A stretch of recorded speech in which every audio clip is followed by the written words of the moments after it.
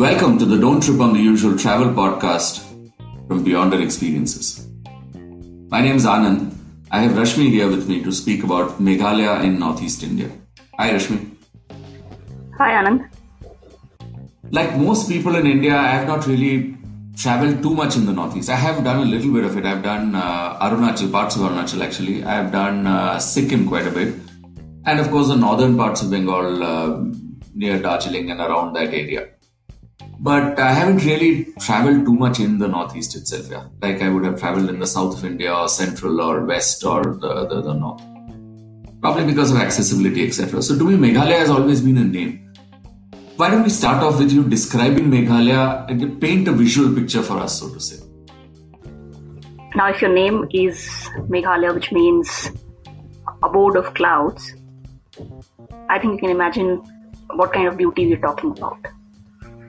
So for me, I always call it a nature-crafted state.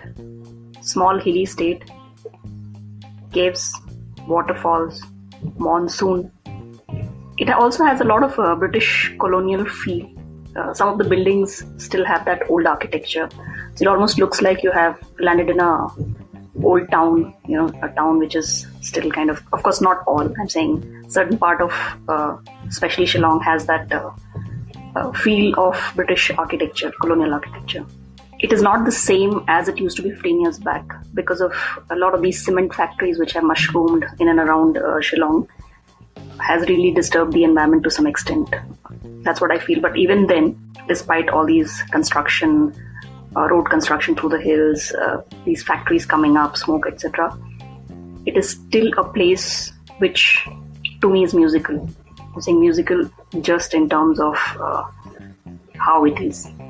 Of course, when I say musical, the other part of music is the local bands and the choir groups are outstanding.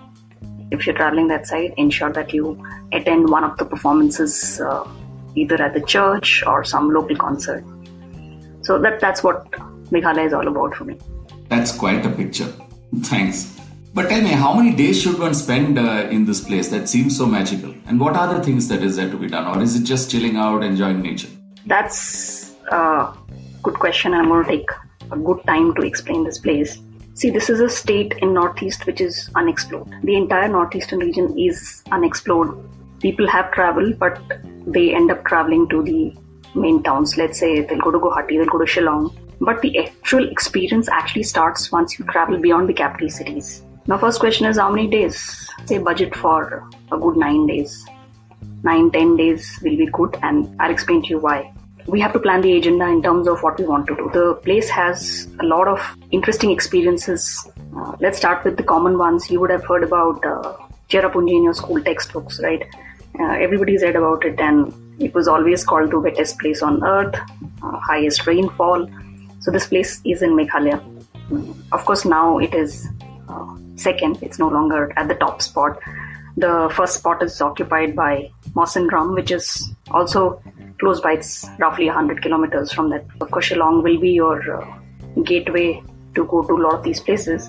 You can spend 2-3 days in Shillong itself, but then the real beauty is beyond Shillong. So you will go to a place called Cherrapunji, where you should just park yourself for 2-3 days. And what can you do there? These places are famous for caving. These are all natural caves, interesting formations inside. You can spend a day exploring these caves. There are a lot of caves in that region. The other one is waterfalls. So in fact, there's a waterfall called Naukalikai waterfall.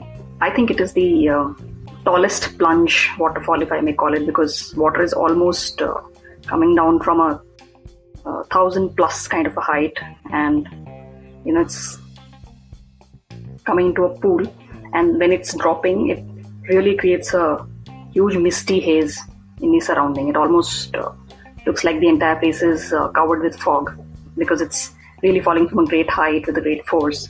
So this is one of the places you must visit. The other one, which is really, really interesting and something which I think the entire country should be proud of, is this concept of living root bridges. Now, these are bridges which are not built. These are bridges which are grown. And this is a fantastic example of camaraderie between man and the nature. You would have seen these images in a lot of social media or some postcards, etc. All these bridges are made by villages. It's not that it can be built in a couple of months, etc., etc. So you're growing these bridges. What people do is they direct the roots. Mostly these are rubber trees. So the roots are directed to go through the capillaries of, let's say, bamboo or areca nut stem, etc. They are bound together to form a solid bridge over the rivers. So what used to happen was there used to be rains and there are a lot of water bodies there. So it used to be very, very difficult to cross these water bodies. Of course, this is a tradition, I think, which is more than 150 years old. And what is very good is that the tradition is preserved, and I hope it continues, because that's how you work together with the nature. So to cover these streams or water bodies, these roots were directed in a fashion that they will grow to form a bridge. And these bridges are sturdy. Some of the bridges are so strong that at one time 50-60 people can walk through it. And what's more interesting is that unlike your man-made bridges, which start needing repairs and maintenance after some time, these bridges actually grow stronger with time. So this is one of the key experiences one should not miss out. So there are a lot of places where you can get these living root bridges, but there's a small village called Nongriat, and the most famous living root bridge is a double-decker bridge. However, just be careful because the hike up is roughly 2,800 odd steps that you walk up to reach there. Amazing hike up. It's a great trek to that place, reach that place. However, if you're not very, very sure of walking up that much, you can ditch the double-decker bridge and probably experience the single-storied living root bridges. That's something you must not forget, and it has to be in a plan. It'll take a half a day to a full day depending on how many are you covering. Again, you can park yourself either in Cherrapunji.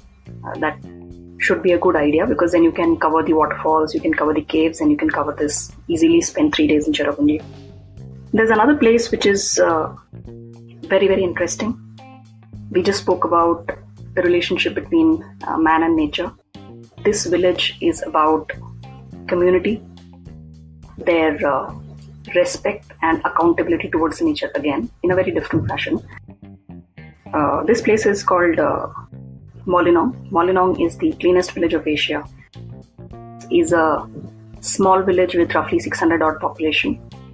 When you go there, irrespective whether the house is made up of bricks or concrete, or it is made up of mud and thatch, the old traditional Khasi households, what is striking is it is spick and span. It is so clean. Every household has a small garden which is full of different kind of flowers. When you look outside, look at the streets, there's not a single leaf that you'll find. And if you speak with the locals there, it's very easy to understand that how they have managed to maintain this. So this is a clear example of it is, if it is to be, it is up to me kind of a thing. Even the school kids, before going to school, they actually in the morning go out, pick up all these dry leaves, etc., which is on the road. And outside of every house, you'll find these bamboo dustbins, which are conical in shape, so very unique. You won't find any plastic dustbin, etc. You won't find any plastic packet which is littered outside. Everything that is on the road finds its way to the dustbin, because somebody who's passing by will find that, will pick it up. Similarly, schools, everything is done by, it's a small village, everything is taken care of by the villages. So even our Prime Minister, during one of his radio shows that he does every Sunday, he spoke about this village. And what's interesting is during this whole COVID-19 period, everyone is talking about hygiene, everyone is talking about community, work together. This village is an example, small village, small population of people, and it's been going on. It's like a tradition. It's really not something which people look at it as this is my duty or that is my duty or duty, etc. But it's really a tradition which has been handed down, so it's just passed on from one generation to another, and it's great to see that it's being continued. And I hope they are like that all the time, because it's really, the place is peaceful, it's so clean, it's fresh, so many trees, gardens everywhere. So that's one place you should not miss. There are these small homestays, you should just stay there. It's a very small village. A little ahead of that place is this Dauki River. You have to visit that place. Again, you would have seen this image on social media or on some of the travel magazines. This river is so clean that you can literally see the base. The water looks crystal clear. What's interesting is that river flows in between these hills. The landscape is also very beautiful. You know, when you're going on a boat and you can see yourself surrounded by the mountains, the boatman will narrate the history of the place and the culture, etc. And you can literally see the bottom of the river. That's one place that you should not miss out. Then you have these caves. These caves are all limestone caves. In fact, Meghalaya is known for limestones. So Mausmai cave is something you should not miss out. There are other caves also which are in the vicinity. You can visit this. Then there's this place called Umyam Lake. It is also called Badapani Lake by the locals. This is actually on the way to Shillong. When you are driving down from Guwahati, you'll find this lake. It's a good tourist attraction. There are some amount of water sports available if you want to try kayaking, etc. I forgot about this. So we keep talking about Cherry Blossom Festival of Japan. If you are really wanting to experience Cherry Blossom Festival, I think you should plan a visit to this place in November. So the Himalayan cherry blossoms can be found in the wild and Khasi Hills. And what has happened recently over the last couple of years is that government has really planted a lot of these trees in several places, and they're protected by bamboo tree guards. So it's well maintained. So you can, if you travel to that side in November, of course it will be cold, you can actually see these white and pink petaled flowers and get a feel of cherry blossom. So these are some of the places that I think are important or should not miss out. From an experience point of view, you know, it's about culture, it's about nature, it's about man and nature working together, and it is good enough to fill your 7 to 10 days plan. Hey Rashmi, I noticed you didn't speak about Shillong at all, yeah? I didn't speak about Shillong. Of course, yes, Shillong is the capital city. Shillong has a different feel.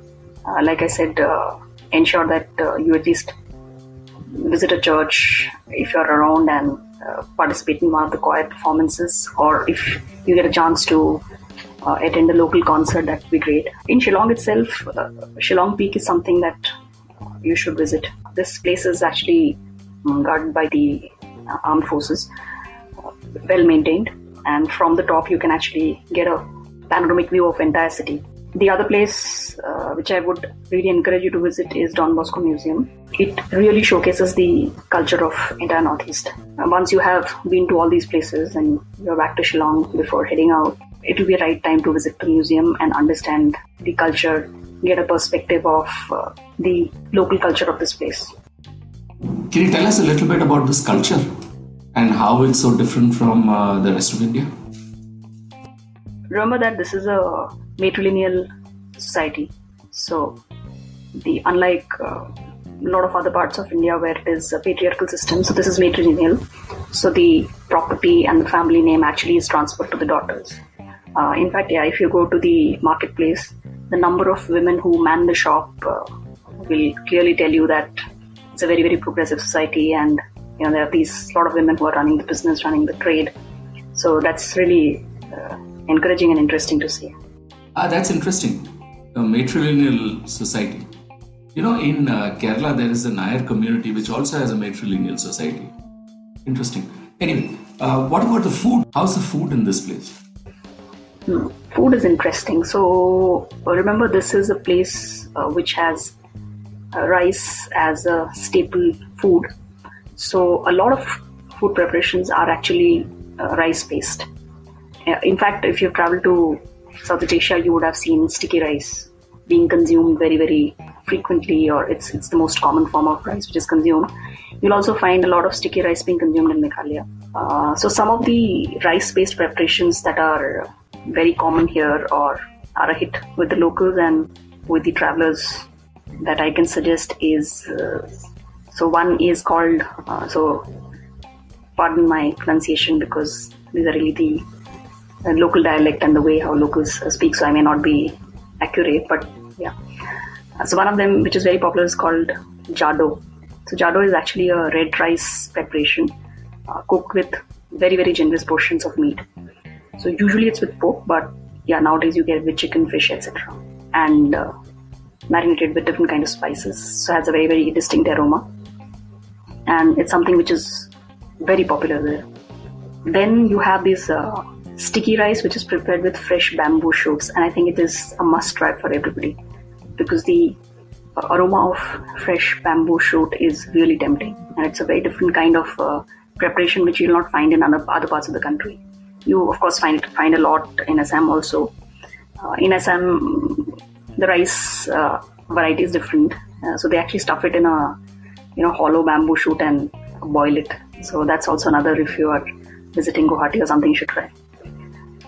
Let's talk about some desserts. So even the sweet preparation is rice based. So you have these rice powder, which is mixed with jaggery and fried, your local variety of malpua, if I may say.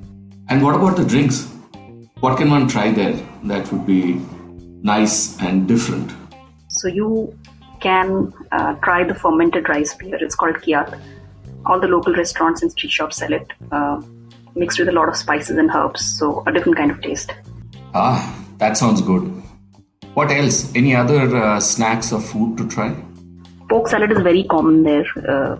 It's completely onions, chilies, and boiled pieces of pork. The other stuff that you should not miss out is momos. And I'm saying if you're a vegetarian, definitely try. For me, it's the gold standard of veg momos. Usually the veg momos are all about cabbage stuffed in the dumpling, but here it is the mix of vegetables. It almost looks like somebody has taken care of the fact that your customer is vegetarian and has to be treated well kind of a feeling. Because whenever I used to have momo there, I used to get surprised. Sometimes it'll have baby corn, sometimes it'll have broccolis, and very well prepared, mixed with spices, and it used to taste very well, irrespective whether you take boiled momos or steamed momos or fried momos. Once you have momos there, I think everybody else will look pale. What's the language spoken in Meghalaya? So the predominant tribe of Meghalaya is Khasi, which is Shillong and beyond. However, people do speak English, people do speak broken Hindi. And what's very interesting is these people are very warm, so they will manage somehow. Of course, in today's era of these, Android phones and iPhones which have all translators, etc., it's an easy bet.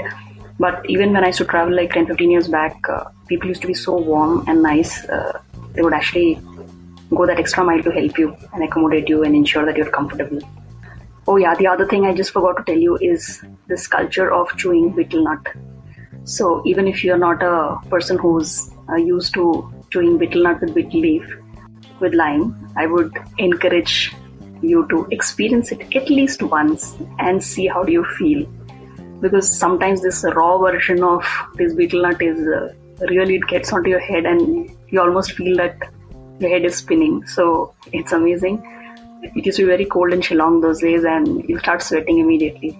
So maybe it's a way of keeping themselves warm in the hilly region. But yeah, it's a one of a kind experience, especially if you have these betel nuts which are green in color and not the ones which are really orangish or brown.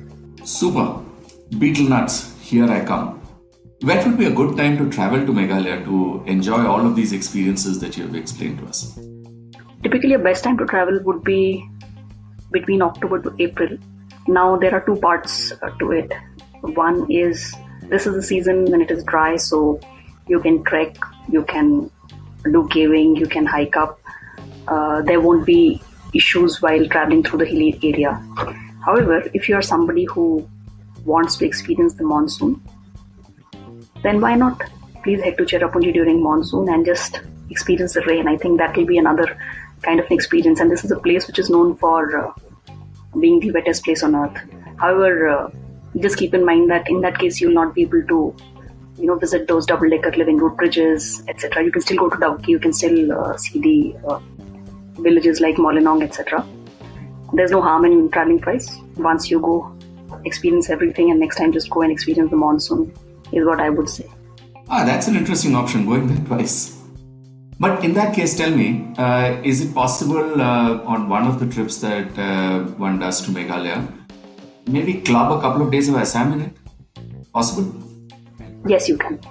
Because you will travel through Guwahati, and when you're coming back, or I would say do it once you're coming back, you can probably add a couple of days in Guwahati or 2 more days in Kaziranga. So Guwahati to Kaziranga is roughly a 4.5-5 hours drive. So park yourself in Kaziranga for 2 days. That place is large, lot of wildlife, you can do a lot of things.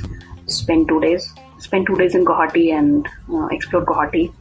Explore the nearby villages like weaving village of Swalkuchi, or these High Madhav temple of Hajo. That's another place that you can add to your itinerary. But again, depends on how many days do you have. Because if you ask me, I would say 8 to 9 days of Meghalaya alone.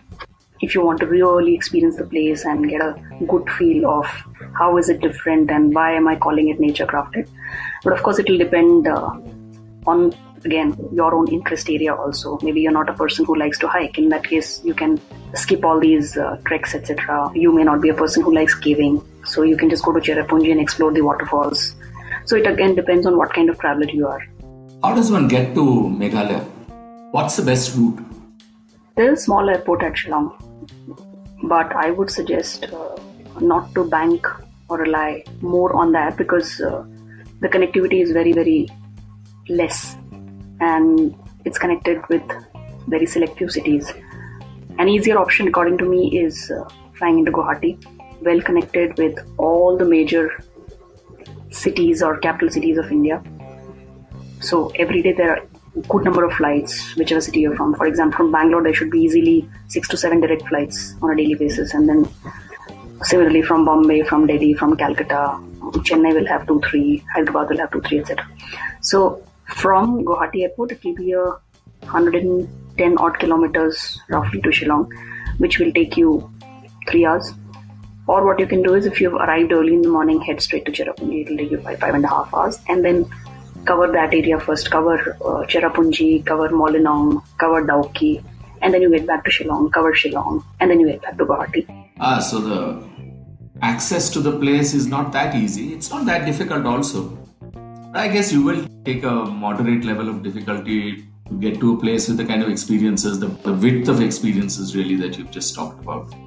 Tell me, Rashmi, what would you rate as your most standout experiences out of all of these? So my standout experiences, I already spoke about clearly living road bridges. I spoke about Molinong, the cleanest village of Asia. I spoke about Dauki, the caves, definitely. The waterfall, definitely. For me, I also liked a small village which was near Shillong. Let me just remember the name. I think it's called Maofai. So this is a sacred forest for the locals. In fact, in ancient times, they used to go to that village for offering sacrifices to their tribal gods. So now it's a protected area.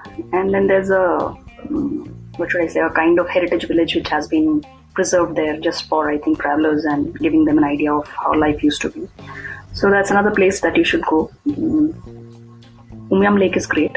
I think when you're coming back from Shillong to Guwahati, or when you are traveling, you should stop there and spend a time. In fact, if you want to spend a day there, you can do that. There are a lot of resorts in and around Umiam Lake. Great place, I think. Very peaceful for a quiet holiday. So these are some of my standout experiences. I would also add attending a music festival if possible.